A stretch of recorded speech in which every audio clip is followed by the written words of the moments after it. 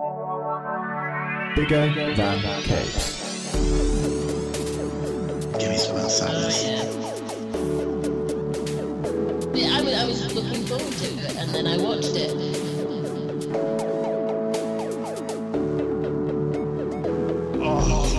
Oh, dry.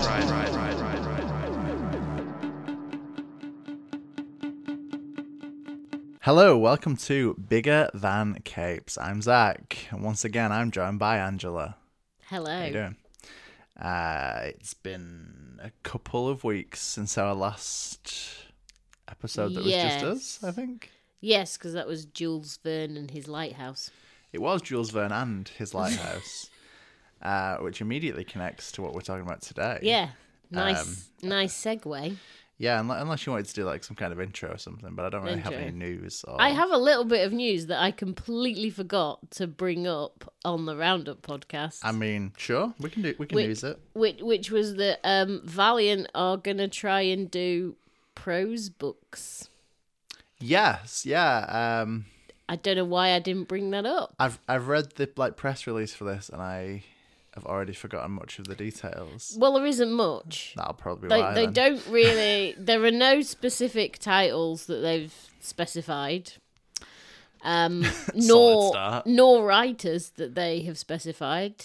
They're just doing it. Is basically it. All your favourite Valiant characters in print, as if they're not already in print. I'm right in thinking they've already done a Faith young adult. Yes. Thing. I don't think it was like a full-on big book, but they did do some sort of faith-related, no pictures version. Okay, yeah. I mean, it's interesting. It's, I guess, unexpected. I mean, I'm thinking, because obviously Marvel did it specifically with Squirrel Girl. There were two yes. YA novels for her. Yeah. Which are okay. It does tend to be a kind of young adult or aimed at kids kind of thing quite frequently. Yeah. I'm just imagining the YA version of Bloodshot and getting nowhere with that. I mean, leave that idea with me. Yeah. Leave that with. I feel like Faith is the obvious choice. Yeah, kind of Faith, Renegades, that kind of Harbinger. Teenage group. I can see that you can. Yeah, if only they hadn't killed off Gen Zero. Yeah, if only you had a group of 10. Yeah.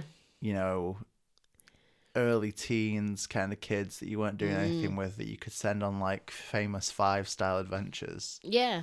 I don't really know what that would involve. No. I feel like Famous Five is kind of locked into the time period. Very much. It's not aged well, I'll be honest. I can't say I've revisited in the last 20 years. No. But yeah, I think certain things will lend it to it more than others. Like I say, it is because that genre tends more towards the younger end of the market. I can't see them doing Bloodshot or Eternal Warrior or any of that. Secret Weapons would be good. Yeah. Remember, those characters do exist. That's nice. Absolutely great characters that have just fallen by the wayside. Yeah. I could be into that. I do wonder if it's going to end up taking a Ninjak versus the Valiant Universe kind of non-canon, inexplicable approach, or if they'll try and tie it together, or... I think if it works, we might fold it into canon. If it doesn't work, we might just ignore it. If you like it, it's canon. If people don't like it, don't worry, it wasn't canon. Yeah, pretty much. I can't think. We've talked about something else that does that, and I can't think what it is. We have. I can't remember. Maybe it is. Maybe it was Valiant previously. They do like to mix up their canon, but. Yeah, no, I think there's potential.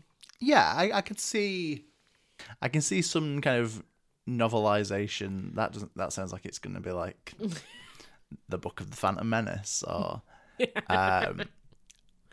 But I can see certain characters transferring better than others. I think it's hard to do a character that's kind of all action. So Bloodshot is a push. You could probably make someone who's a little bit more varied work. So like your Archer and Armstrongs and your Quantum and Woodies, your Dr. Mirage. Yeah. But probably not EXO, I would have thought. I don't know. Maybe. It depends where you want to pitch Jarek. Do you want to go all out space battles? Or do you want to go, here's a guy in a neighbourhood trying to make things work? I just wonder. I'm wondering off the back of this, are we going to end up with like, you know, when TV shows get like novels that take place between stuff? Yeah. So, like, Supernatural had novels. It did. That just happened somewhere on the road. I kind of like the idea of just like there's huge periods in Arek's backstory where time suddenly moves on without anything. Without time actually moving on in real life. So I kind of like the idea of that. There was like years where allegedly he got married, had kids. Can we get like a novel of that? Of the, like just EXO Manowar, just the boring stuff. Just the everyday EXO Manowar. Then again, Monday. I'm the same person who always pitched that if I was going to write a Superman comic, I would want Superman, just the Clark Kent bits. Just Clark going about his day, getting a coffee, doing some typing. Yeah, pretty much. Just, you know, constantly got to play it down that he's Superman, and that's 22 pages a month. Just Clark, like, you know, oh no, I opened this carton of orange juice too strong. I've got super strength. Now I have to play it down that I'm just an idiot covered in orange juice. I don't know why that's my go-to. That would work as a pitch. Yeah. So, you know, DC as always, if you're out there and if you're listening. Yeah. I haven't written a lot, but my idea is solid. Nice. I mean, since Tiny Titans finished like 20 years ago, I think there's really a space for me to bring the comedy back to DC. Because I often like to think that the C in DC does stand for detective comedy. I mean, it should. It should. Wow, I've gone quite hard on this pitch, considering it was an off the cuff. Yeah, mail it to yourself, as we often say. I don't remember what we were talking about here. We but were we segued Valiant's novels that are happening. Good luck. Yeah, I look forward to seeing what we get. It's another one that I do wonder, like the Faith book I know about. I've never seen it. No, it reputedly exists. Yeah, and I'm kind of curious, is it going to be a thing we can actually go out and buy? Or, you know, that kind of frequent concern thing. Are we actually going to get it? Are we going to get access to it? Will it be freely available on the market, or will it just be a pipe dream? Just a thing we know about. Then again, you know, we got hold of those Valiant board games, didn't we? So we did, and that Valiant card game. And I'm still confused by it. I must look it out. I've not actually looked at it for about 12 months. I try and look at it every year and see if it makes any more... Just to double check. Yeah, see if it makes any more sense. I feel like that could be a thing that I should attempt at some point. I like to think one of these days we're going to get together and really understand the Valiant deck builder. Yes. Really just get to grips with what it's talking about in the rules. Yeah, what it means. One of these years. One of these years, indeed. So with that being said, on a non-Valiant note, should we talk about yes, the book we smoothly transitioned into earlier and then completely unsegued. So yeah, we're talking about Hell Cop, Volume 1, Welcome to Hell, by Brian Haberlin, Gerard Van Dyke and Francis Taganaga. So it's written, illustrated and covers by Brian Haberlin. Gerard Van Dyke did the colours and Francis Taganaga did the lettering. Those names are probably familiar if you've listened to the Jules Verne's episode, because that's basically the creative team who did that book, minus David Hines, who isn't involved in this. Brian Haberlin's gone on his own. So Hell Cop, basically, The genre is reputedly cyberpunk adventure. Who'd have thought? I don't think I catalogued it like that in the reviews. I think I put crime fiction on there. But hey ho. Yeah, I'm not sure I'm seeing the... I wouldn't have gone cyberpunk. I get the aesthetic, but... I feel like we've got almost a more steampunky. Yeah, steampunk is more. So basically, mankind has discovered there are different dimensions. They have invented the technology to travel to these dimensions. One particular dimension that is known reality plane 1301-A or KRP 1301A. Bears a resemblance to hell in that it has demons and other such creatures that I'm sure we will discuss at some point. And basically, they have to have people patrolling this hell side because some of these demons make their way over to regular Earth and get addicted to sugar. There's a whole black market of demons and sugar going on. So in order to patrol this lawlessness, they have the Pan-Dimensional Security Corps, which is a bit of a mouthful, so everyone calls them Hellcops. Yeah? Yep. One of these Hellcops is called Virgil. He is our main character. And basically he is doing his job. He ends up being framed for murder. Has to go on the run in the Hell Dimension with the help of his friend Taj. And stuff in shoes. Plot. Pretty concise intro. Yeah, all those things. Yeah. It's something we covered the first issue of way back when. Yeah, whenever it came out. I'm going to guess about 7 months ago. That sounds about right, yeah. Because we've just had issue 6 yeah. and issue 6. Wasn't much of a gap between volumes, memory There serves. was a slight gap of But about... I think only a month, maybe month, 2. yeah. Just a gap of a month. And pretty quick to get the trade out as well, which has been good. Yeah, very quick.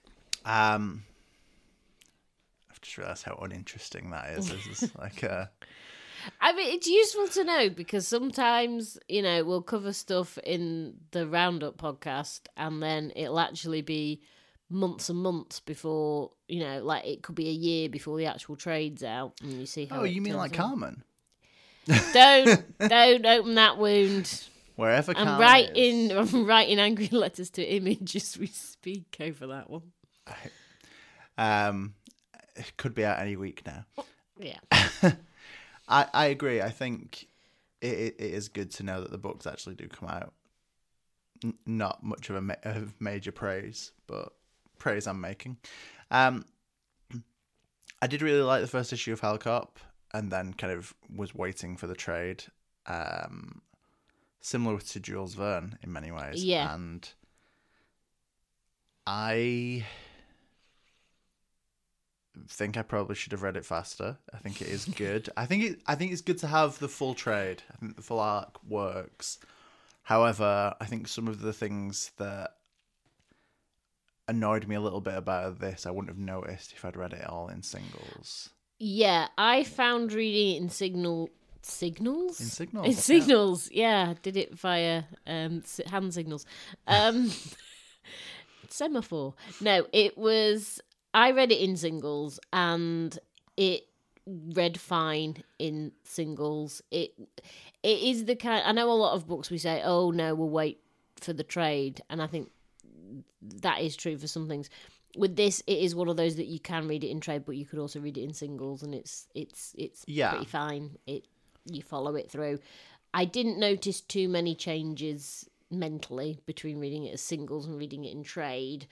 I didn't pick up on things that irritated me. It was just nice to read it as a job lot. But at the same time, I missed that. It was one of those that was my most anticipated books. Like every month, I'd be like, oh, Hellcop, yes, let's read that one. But yeah, it works singles, but it does work really well as a trade as well. I think the thing that annoyed me about some events was that it felt like more time could have been afforded. So I feel like this is a 5-issue trade. Yeah. That could have quite comfortably had that extra issue and been a 6-issue trade as we used to kind of always see with stuff. I think particularly the last couple of issues where kind of everything reaches, the big climax of what's Yeah. going to happen with all the things. All the plots. Virgil on the run, what's been really going on with the kind of Hellcops HQ, Taj's story. I think a little bit more time would have let everything come together. Things happen quite quickly from issue 3 onwards. Yeah. I think I said that in the review of, I can't remember if it was the issue 4 or issue 5. I think I mentioned when I reviewed it, like, this could have been, like, the pacing's fine, but there could have been more, and we could have had, I wouldn't have minded another couple of issues, I think was the phrase that I used. Yeah, I don't think there's anything wrong with this pace. No. I think you're right on that, and I think the kind of way everything's spaced out does work, and you get all the information you need. I just think, issue 5 in particular feels very rapid. It does, yeah. Events. That being said, I think as a first volume, kind of establishing the Hellcops as a premise, and we don't really get to know a lot. There are quite a lot of characters in this, but we don't really get to know a lot of them very well. We get quite a lot of Virgil and a lot of Taj, but then I don't know. Yeah, and the Senator. And the Senator, he gets some screen time. 2 or 3 issues. Yeah. Yeah, He's in most of the issues. He's in most of them. He does he's one of the things that he kind of drops off a little bit towards the end. I mean, he is there at the end. Yeah. But yeah, he sort of doesn't play a huge role in the climax. But there is a plot related reason for that. Yes. Yes, there is. I don't know. How deep into spoilers are we going with, Ken? Ooh, this is, yeah. I mean... we don't normally shy away from it. We don't but normally shy away from spoilers. Well, we'll see No. what comes up. Well, Yeah. Play it by ear. I think... what was I saying? As a first volume, I think this does a good job of establishing the premise, giving us 2 core characters. And Yeah. it's interesting. There are points in this volume that feel like would have taken, I don't know, volumes and volumes in another story. So things like Rachel, Virgil's ex-wife? His ex-wife who has passed away. Has passed away and is then seen in flashbacks.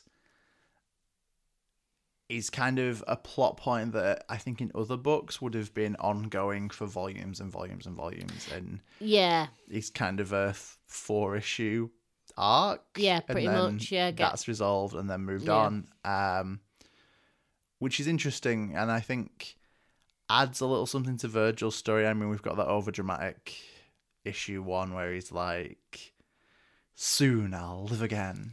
Yes.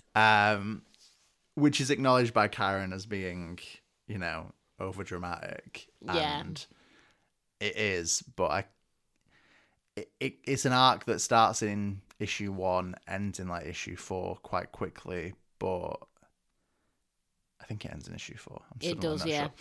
Sure. But kind of adds an extra layer to Virgil's character. I think this volume really does all it can to build who he is, yeah. how integral he is, kind of to the Hellcops as an organization, but also how he fits into hell, kind of, or the dimension that's an approximation thereof. And it's interesting through him to see the explanation that every demon in hell is a regular person, and they've got jobs, and they're getting divorced, and they live their lives, and they do demon things, but like people do people things. Those demon things are kind of boring, and it's not just all, I don't know, poking humans with pitchforks and deals with the devil.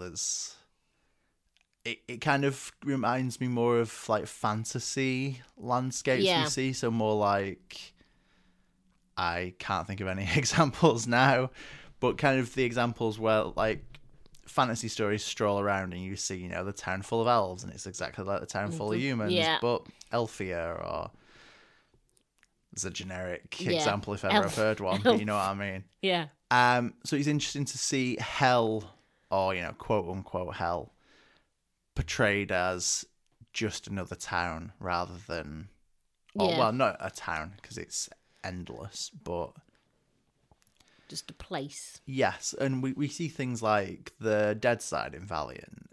Yeah, there's a strong. I got very strong dead side vibes. Yeah. Yes, I think the difference being that the dead side kind of takes on whatever attributes the writer decides it's pretty going much, to. Yeah. We often don't see the same thing in. We often don't see the same location in the dead side twice. Yeah. Whereas here it feels like Brian Haberlin has kind of gone, well, here's this city in hell and this desert in hell. Here's the river in hell. Here are the locations in hell that are like the base geography of hell. Yeah, he definitely seems to have an idea of what hell is, how the geography of hell goes. But also the fact that some of it, like the perception that Virgil has of it, may not entirely be as it is, like the whole train of the dead. Yes, the idea that that's the way your brain processes it because you'd just go mad otherwise. Yeah. Which is quite a classic thing, I guess. Yeah. To do with any kind of religious iconography or extreme spiritual concepts that are like, your brain couldn't really deal with it, so we're simplified. Yeah, so it's a train. Although in this case, it's a train with like giant insects and wings and craziness. A little bit. And a kind of Grim Reaper just stomping the aisles, trying to clear off any living beings. Which is ridiculous, but also really works somehow. I don't know. I don't know. It's interesting the things that are kind of lifted from hell mythology or death mythology that are implanted into 1301-A. Yeah. That work. And it's interesting how that kind of compares to what's going on Earth and the kind of crime story we've got that's also kind of a murder mystery, but also just a straight up, like, I don't know, corporate espionage type. That's probably not the right words. It kind of is. Government conspiracy, sort of, but not. Yes. Yeah. There are multiple layers to what we're getting here, some of which are completely disconnected at times, but when they do connect, it does all tie up quite neatly. It reminds me of Jules Verne's Lighthouse in the sense, I mean, obviously it's the same creative team, but the storytelling where there's kind of no wasted motion, which is something we said about Jules Verne. Yeah. I think still stands up here, where there's aspects like Rachel that... Yeah, and I liked that got wrapped up in 4 issues, and we didn't... Because the dead wife, as a trope, I feel... For the cop character, the hero character is... Yeah, detective or cop has lost his wife, and he's got issues and all the rest of it, and it's like, this is their characterization now, and it's nice to have that little arc of him actually getting over spoilers in a weird fantasy way, sort of, but it was now sort of, it's like, oh right, that's done now, so we know that about his character and we've got that in his character, but we don't need to drag this out any more than is necessary to add to his character. We don't need it to be a constant source of angst. Yeah, but it's nice that it's a layer that they can refer back to as needed without it overshadowing the rest of Virgil's character. Yeah, like, oh, how's your dead wife? Have you got over it? Yeah. No, I think it's tough when story arcs kind of, well, not story arcs, but stories in general just kind of have to have the, remember when your wife died? Let's keep mentioning it. Yeah. It's nice to feel like that's an aspect of the character rather than a defining trait of the character. That's it. Yeah. That's the key difference, I think. Yeah, I agree. I think the kind of explanations we're given for everything do work quite well, and the kind of motifs of Virgil becomes a Hellcat because his wife died, and he wanted to see if her spirit had gone on to this The plane. afterlife, Yeah. sort of. Explanations were given for things like when you die, your life essence or human life essence, whatever they call it, the soul, Yeah. passes through this hellscape Yeah. and either reincorporates, Yeah. either reincorporates there or just directly passes on to somewhere else. Is an interesting idea of explaining kind of a not particularly like a religious depiction of hell, although we clearly see aspects of that in the depiction of hell. Yep. But to explain a kind of scientific, your soul passes through here on the way to wherever your soul ends up. So Yeah. it doesn't really answer the question of where you end up No. or why you go through hell or why you might stay in hell. But it entertains the idea that you do. Yeah. That makes sense, I That think. that does make sense because that's the thing about this being a different dimension is that your technology doesn't necessarily work. It's more of a magic based technology, hence the more steampunk aspect to Yeah. it. It's different. You have to be aware that there are differences with how this world operates, but it's not. And you get that, you get the concept. It's laid out there, but we don't need to go into the scientific detail of why this happens or what. It just nicely establishes. Yeah, this is the world. These are the rules. There you go. Yeah, and it touches on the scientific Yeah. in ways. I think it's issue 2 that starts with Virgil explaining that they tore a hole in the fabric of reality in Philadelphia for some reason. I like this Philadelphia. It says a lot. As they tried to use a little bit of Tesla leftover tech with a little bit of Einstein leftover concepts to basically cloak a ship. And they do cloak the ship by making it, jump to a different reality. Yep. And when it comes back, they've torn a permanent hole in between dimensions, which allows them to hop between dimensions. It's just most of them are empty. Yeah, I liked that was that. It was like there's a lot of dimensions but this is the focus on one dimension, and the explanation there is quite good in that this is one of the few dimensions where there's actually anything going on. Yeah, and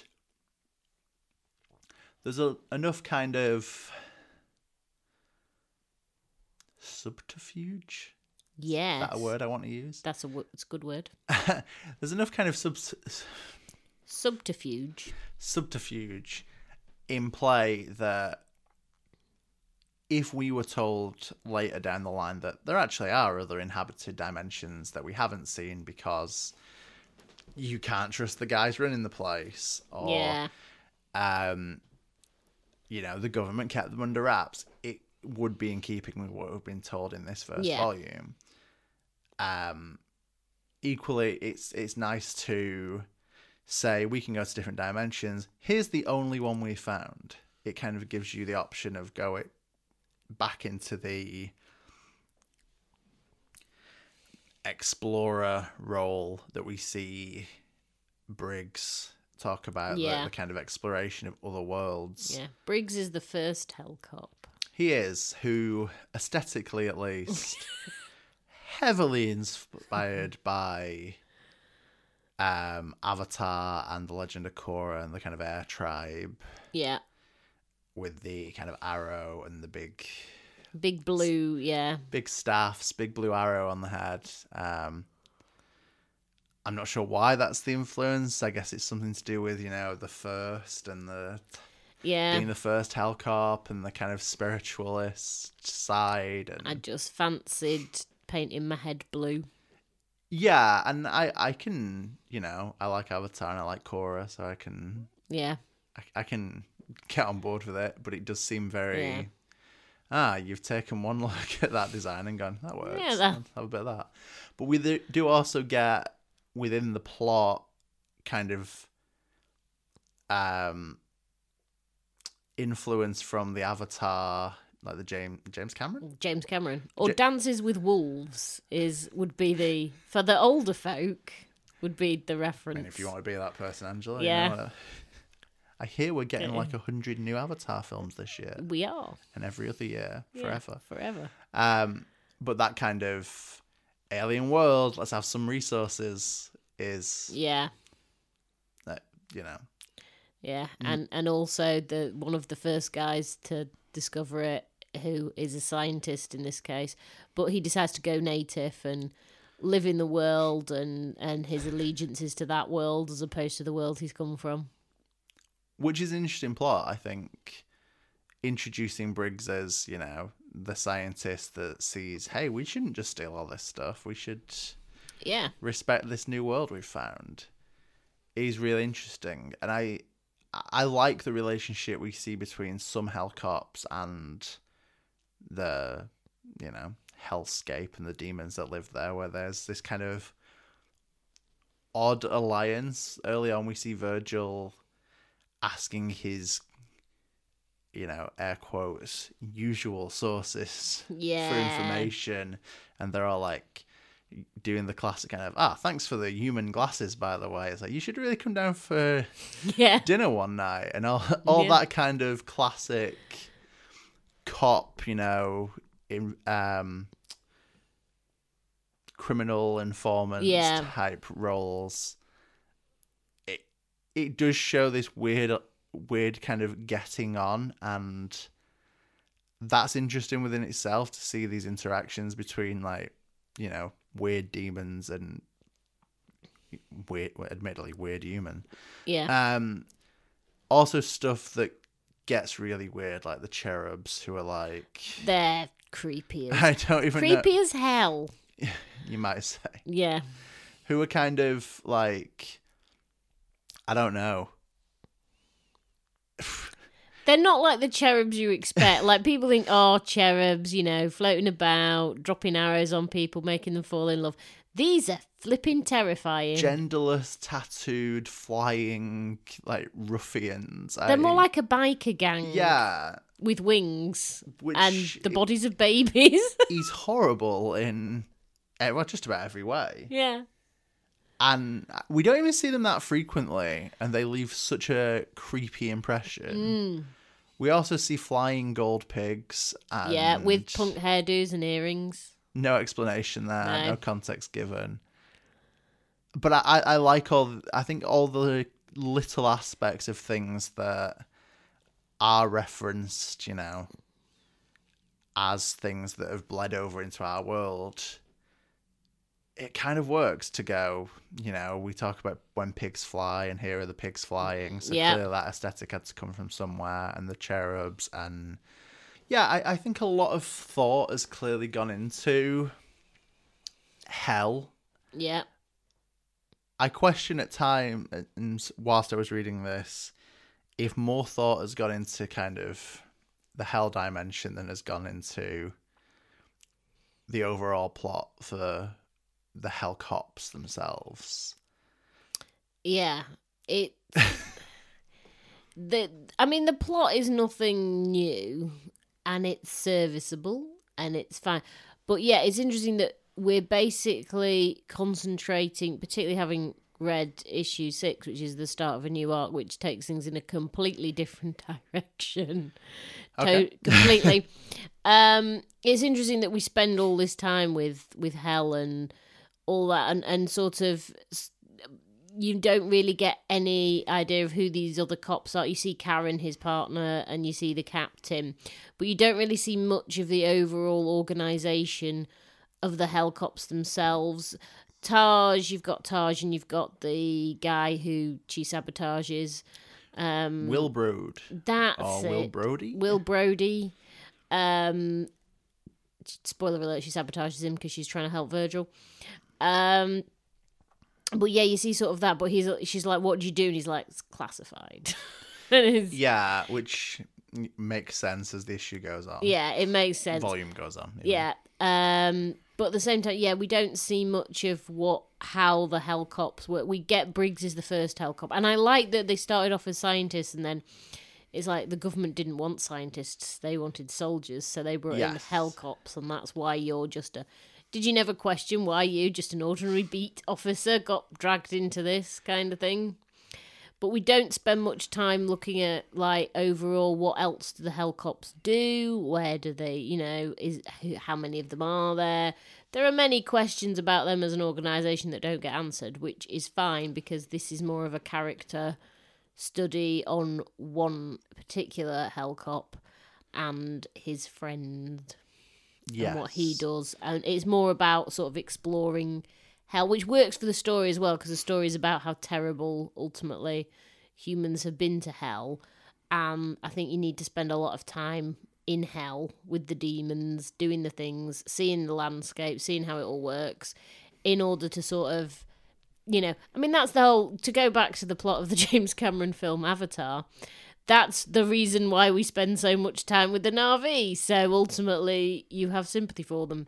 And it's similar here. Not that you don't see where Virgil's come from, because you do see the captain berating Taj, who's desperately trying to keep him off the radar. And yeah, this portal's totally broken. Yeah, don't know how that's happened. And him calling in other people. So you do see some of that. It's not like that's forgotten, but the key bit for there is really that's Taj's story. So sort of Taj's story is set in the Hellcops HQ. Yeah. And Virgil's story is set in hell. So you don't get too much of the overall how it works, but I don't have a problem with that. No, I think you see enough of kind of both sides to not have too many questions. Yes. I mean, I have some questions. Mostly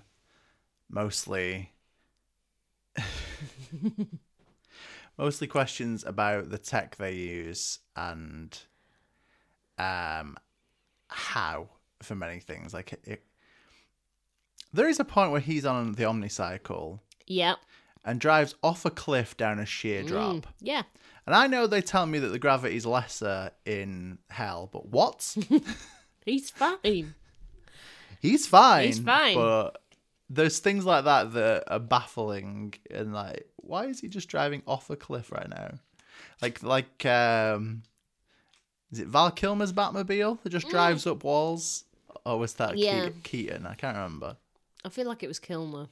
I want it to be Kilmer. Yeah. It feels like Val Kilmer. It feels more of a Val Kilmer than a Michael Keaton move. Second best Batman. We all know it's reverse order for the 90s. It's Clooney, Kilmer, Keaton. Yeah. That's how it goes. It's Adam West. Yeah, Adam West is still the best one. I didn't think I was going to make that.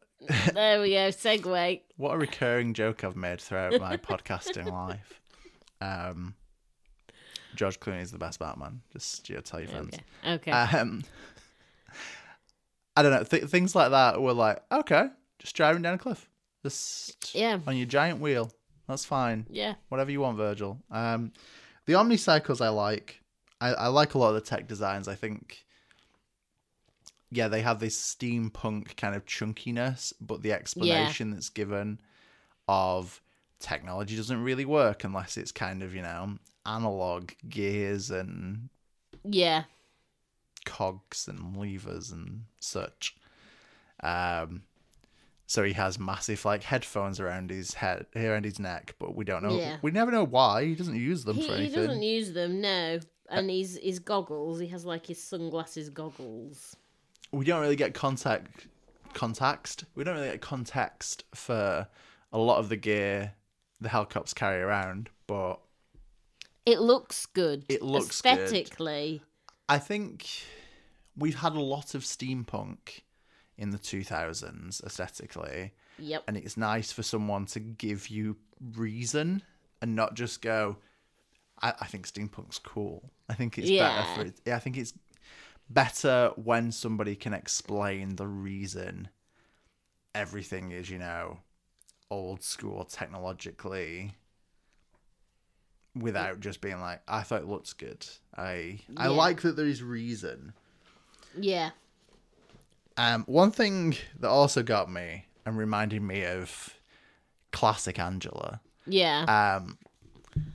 There are some points in this where, like, the example I'm going to use is page starts, Taj is helping Virgil out of his cell. Yeah. Like, she breaks him out. Yeah. Mid-page, later, and we cut to a different location, Yeah. which reminds me of like old Gold Key comics. Very like, much. Where you'll be like, 9-panel grid. Panel 5, we've changed location inexplicably. Like, what do you mean this is mid-page and it doesn't make sense? This is where we change. It's got that kind of very old school method. Old school comics method of, the scene changes. It's like, don't we do this at the end of the page? Like, on the turn? No. Okay. Wow. Okay. Like, right now, new location. Could not care less. Yeah. Just, at least in this, there's a little, box in the corner that says later, whereas, like, Gold Key comics would just be like, the wall's a different colour. Obviously, it's a different place. How can you not tell? I thought we telegraphed this really well. I don't know if that's just a coincidence of using the pages you've got, or because I know other comics would have done the Virgil in his cell getting broken out, would have done it in 4 panels on a single page and then changed location. So that interested me, especially. I think the panel layout is really solid throughout the book.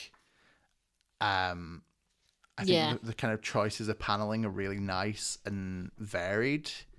Yeah, it reminds. That's what I loved about Jules Verne's Lighthouse, was the fact that it was always interesting in the way that it was put together, and that continues here.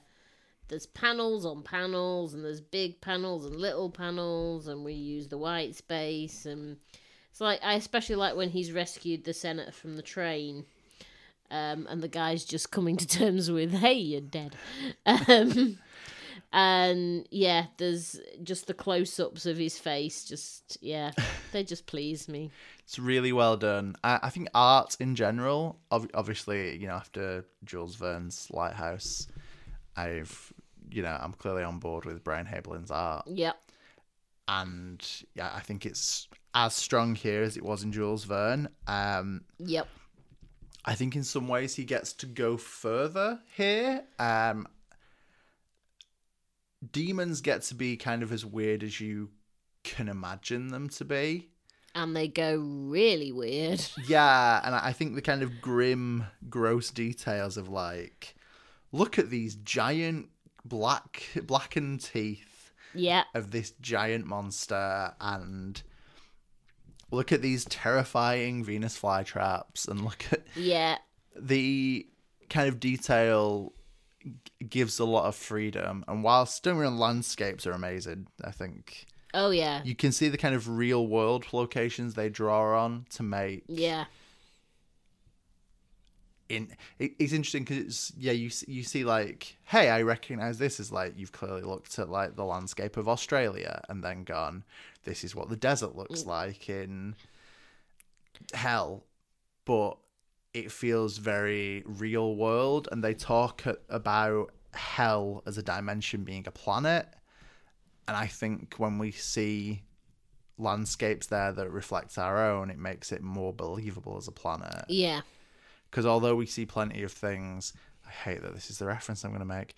Although we see plenty of films and comics and stuff that show an unrecognizable landscape, like, the 2015 Fantastic Four, which shows another dimension that is wildly different from our own and trying to kill you. Yep. Here we see another dimension that's kind of the same as our own and not actively trying to kill you. It's just, here's the desert. here's the River Leth, which will, wipe your brain clean. Yep. But it's not actively coming at you. It's not Victor Von Doom's, green goo bleeding across the planet. I can't remember what the planet's called in. It's not like Planet X or something. It is terrible. Oh God, why? It's something Sorry. about being in a room with you that like immediately makes me start referencing films that we've watched that are not good. Incidentally, if you wanted to hear more about 2015's Fan 4 Stick, there's a full episode on that. And it's over 2 hours long. It's longer than the actual film itself. And just as fun. True. What was my point? Oh yeah, art good. Art good. Yeah. No, it is. I like that you've got this. Like you say, it feels like it is a full dimension. It's not just like, because often when you have another dimension, it just feels like a smallish geographical area, like the size of a country, not a planet. Whereas this definitely feels like it is a planet. It's large, and you just feel like there is a lot that's unexplored. And there's parts of it that don't work like Earth. Like we see Taj teleports the team that are going after Virgil to the top of a huge, stone spire. Yeah. Which is surrounded by random floating rocks, so they can't teleport back out. Yeah. And I mean, I like that as a scene. I like the time spent where they kind of materialize at the top of this, huge stack of rock. And I like, well, we're going to have to rappel down, and it's a long way. Yeah. There's an aspect to that I can see being in other things. It's the kind of throwaway one panel scene that you would get in an animated show, or you would get in a comedy film, to just set up like, oh, these guys are trapped and here's why it's funny. Yeah. And I don't know. I do think even the characters we only briefly see, the interactions with them, like the trackers who help Virgil and Senator Reynolds across, the vast plain of hell, kind of are given enough information. One of them is never even named, but they're given enough information with them being, aren't you part of the Teppan clan, and aren't you feuding with this other clan, and isn't this your whole deal, is like not necessary to the plot, but shows an understanding that every character should have a backstory. And I've referenced this in a previous podcast a few weeks ago, or something similar, about like, I know there's a thing from the Coen brothers about always planning a character's backstory, so knowing more about the character than the audience knows, so that even though that's not shown on screen, you've at least thought it through. And I guess that's the same kind of thing we see here, that even though these two trackers don't really matter, ultimately, no. Like their character, I mean, they progress the story and they're valued. Yeah. They serve a purpose, but there's clearly a thought gone into their backstory, and that they're part of some clan we've never heard of, and backstory is interesting enough to push the story forward in a new way and show Virgil's knowledge. Yeah. And he comes across as being not like a know-it-all, but informed about the affairs of hell. And he has an interest beyond just the crime. Well, I mean, you could argue that clans trying to kill each other is a crime. Debatable. But he's got this sense of the whole way that the culture of hell works. And it feels like Brian Haberlin has like a Bible where he's written all this stuff down.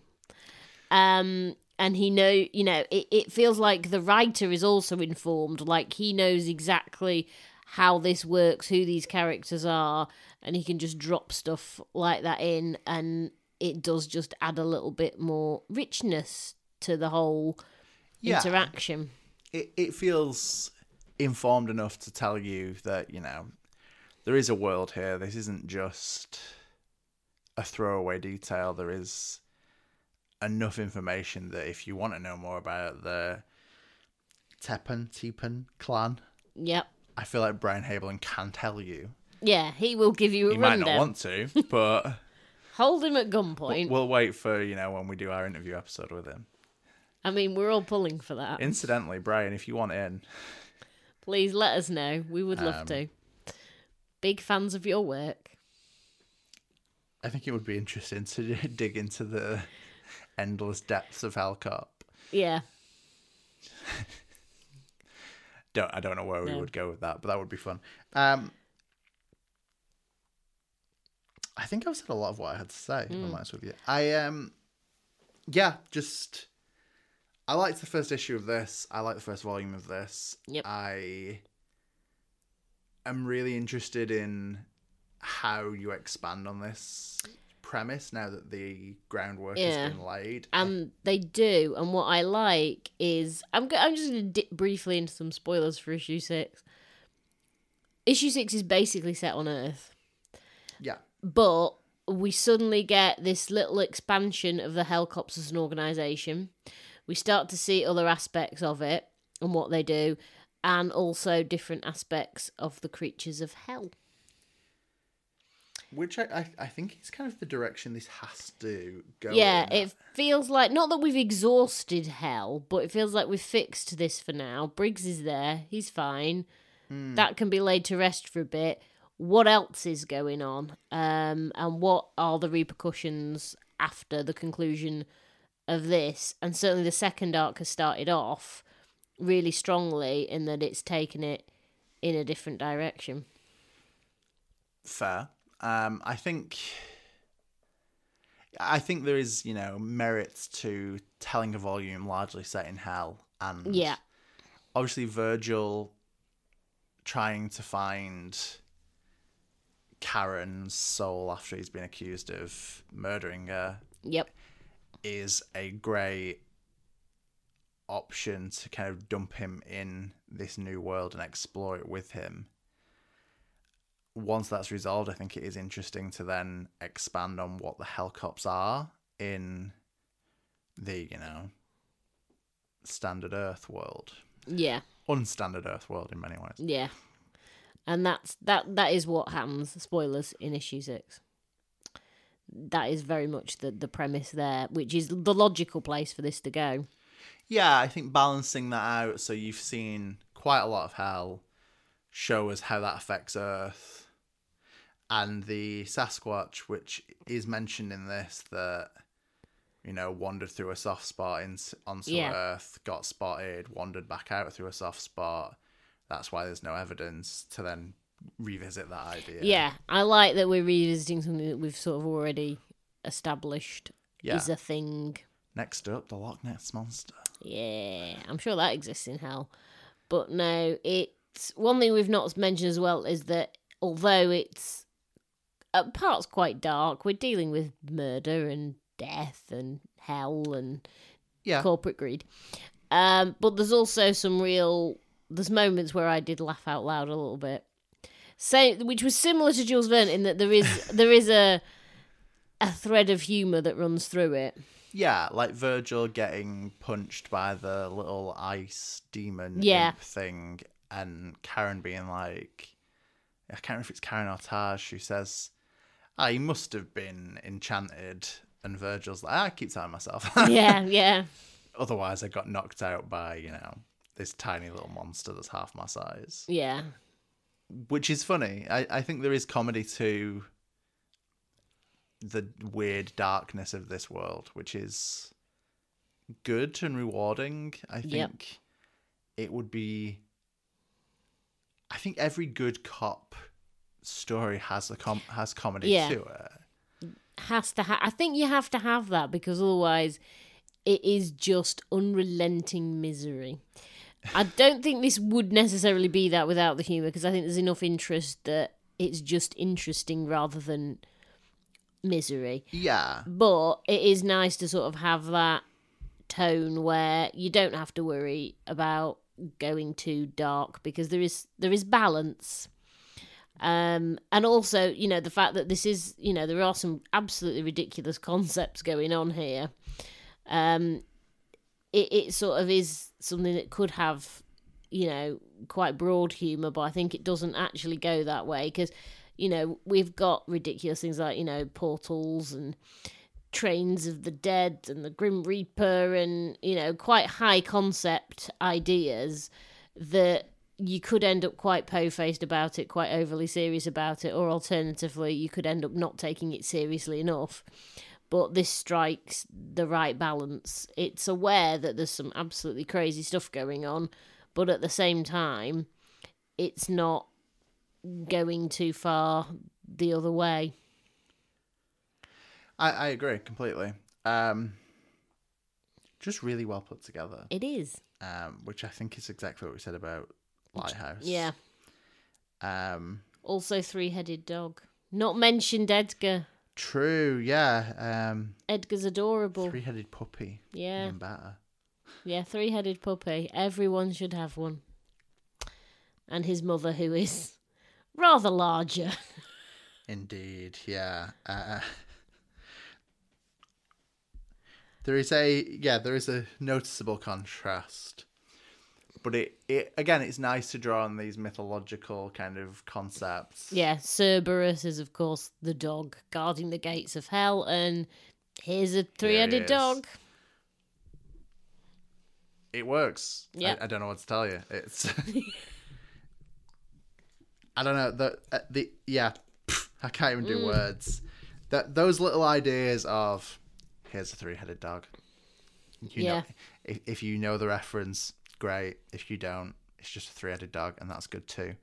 I think there's an effort made to have you understand these references. So not necessarily have you understand these references, but to be like, three-headed dog. You care? Yeah. But not ram it down your throat if you don't know. I've read certain things that get into hell mythos and kind of, it feels like they are beating you around the head with a copy of Dante's Inferno. Like, Yeah. hey, you get it? Do you get it? Or kind of referencing, I don't know, is it William Blake who did kind of, I want to say paintings of like hell? And He did, yeah, because he saw visions of angels in the fire as well. he was fine. He was normal. Things like that, yeah, I've read stuff that's like, well, you know about William Blake and hell, right? It's like, I can't say I do. It's like, well, you're going to get a crash course on it in the next 4 issues, so sit down. I think it's nice. And don't get me wrong, nothing against referencing William Blake or referencing Dante's Inferno. I think it can be done well, and people do it well. Yeah.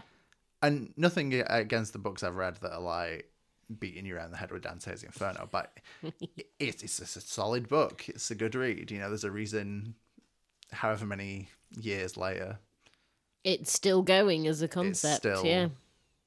talked about and not just remembered, oh no, that's Dante's Peak. Pierce Brosnan. Dante's Peak not held in the same regard as Dante's Inferno, I imagine, by anyone but me. I mean, I enjoyed it. He has lava-proof tires. I know. This is so off the... It's very off peak now. I'm all for some Dante's Inferno references, and I'm sure there are some in Hellcop I've missed or wasn't thinking about. Also, here's a question. Are parademons a thing? I thought parademons were a DC Comics Apocalypse thing.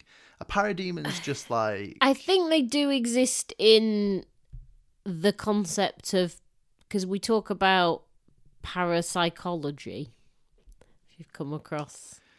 They're weird. So I'm guessing it's kind of like, yeah, there are paranormal demons and therefore they are parademons. Yeah. That would be my guess. I think they are based in some concept that does exist Okay. outside of DC. I mean, obviously, I understand that Apocalypse is a play on Apocalypse, and Yeah, I understand that DC Comics didn't invent the concept of hell. no. Despite what I'm sure their legal team would have you believe. I don't know, that was one of the things. Specifically, calling them parademons immediately put me on to. It did ring a bell. I was like, oh yeah, parademons. I don't know what they are, but the name did sort of, it was familiar, and I did think... they don't look dissimilar to, Darkseid's guys. They don't. No, they do have a resemblance. So, yeah. Not There you go. an important bit of dialogue No. to discuss, but I am curious about parademons. Parademons. More parademons, please. I like Hellcop. Yeah, Hellcop's good. it's a good book, yeah. Looking forward to seeing where the second arc goes. Yeah, it started off really well, so I'm optimistic. That's all we can really hope for, I think. Yeah.